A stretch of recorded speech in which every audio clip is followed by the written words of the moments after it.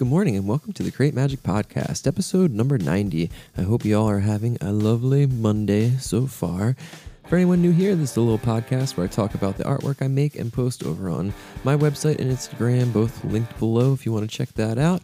There's also the Patreon and shop link below if you want to check more art and comics and all kinds of stuff. Thank you for everybody supporting so far.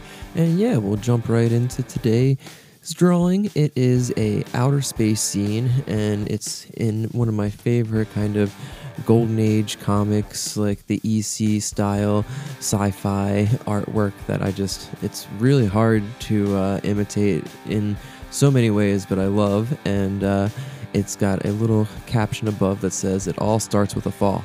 So this is the first page of a comic that I'm working on, the kind of sci-fi, psychedelic, outer space comic that is completely inspired by one of my favorite comic artists of all times, Basil Wolverton, or Basil Wolverton. Never know how to say it, and I've heard people say it so many different ways, but I think Basil's what I'll stick with for this episode.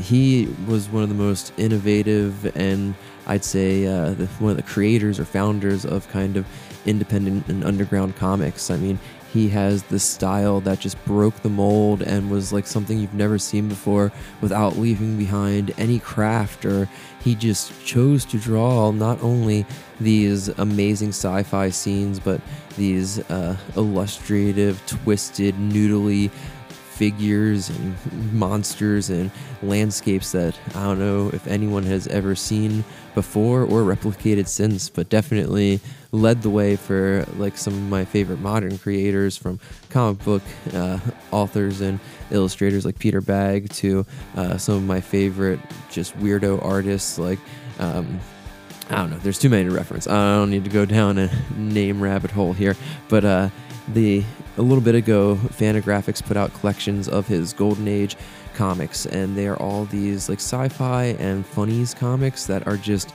they're mind-blowing, and I've been really digging into them, and it's cool because they also chart a lot of his life and just so many things. Like, such an interesting person. He was everything from a vaudevillian to a pastor on the Radio Church of God, and just like all of it resonates in there in these comics, and I really wanted to make something that is if nothing else, stylistically an homage. And for anyone that hasn't seen his comics or aren't super familiar with them, I really recommend giving it a Google and just checking out, because it's something that's just, you can stare at for hours. But the thickness of his inking and detail is just insane, just very stippled and very hatchy, and just so much pen mileage on these pages, and it's something that's really hard to replicate.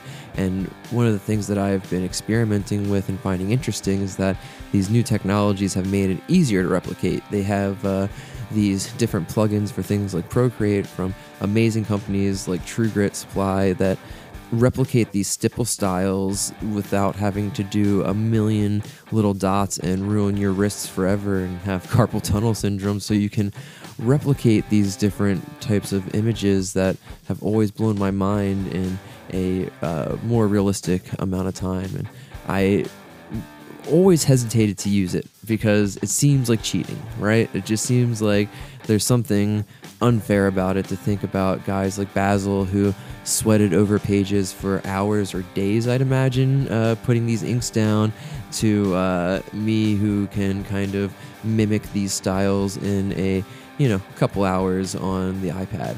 And for a while I've been doing these drawings, just keeping them to myself, but I'm kind of trying to get over that weird blockage, and I think that these graphics are something that I really love, and I want to kind of continue the style, and I have to let go of the thought that it's not as meaningful because it's not a physical inked page or something. I don't know.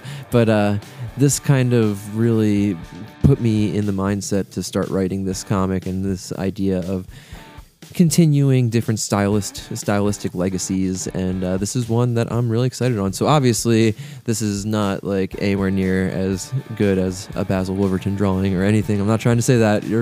It's just very heavily influenced by it, and I am really excited to share the rest of these pages with you. So this will probably be coming out in next month's August issue, number 6 of Personal Folklore. I'm still working on the title for this little segment, but yeah, it all starts with a fall. That's where we're going from now. Anyway, I hope you all enjoy the day. If you want more stuff like this, check out the links below. Thanks again to all the patrons who already subscribed and supporting. I got a couple of super fun interviews I'm doing this week that will be up real soon, and I can't wait to share with you. Until tomorrow, have a great one. Bye.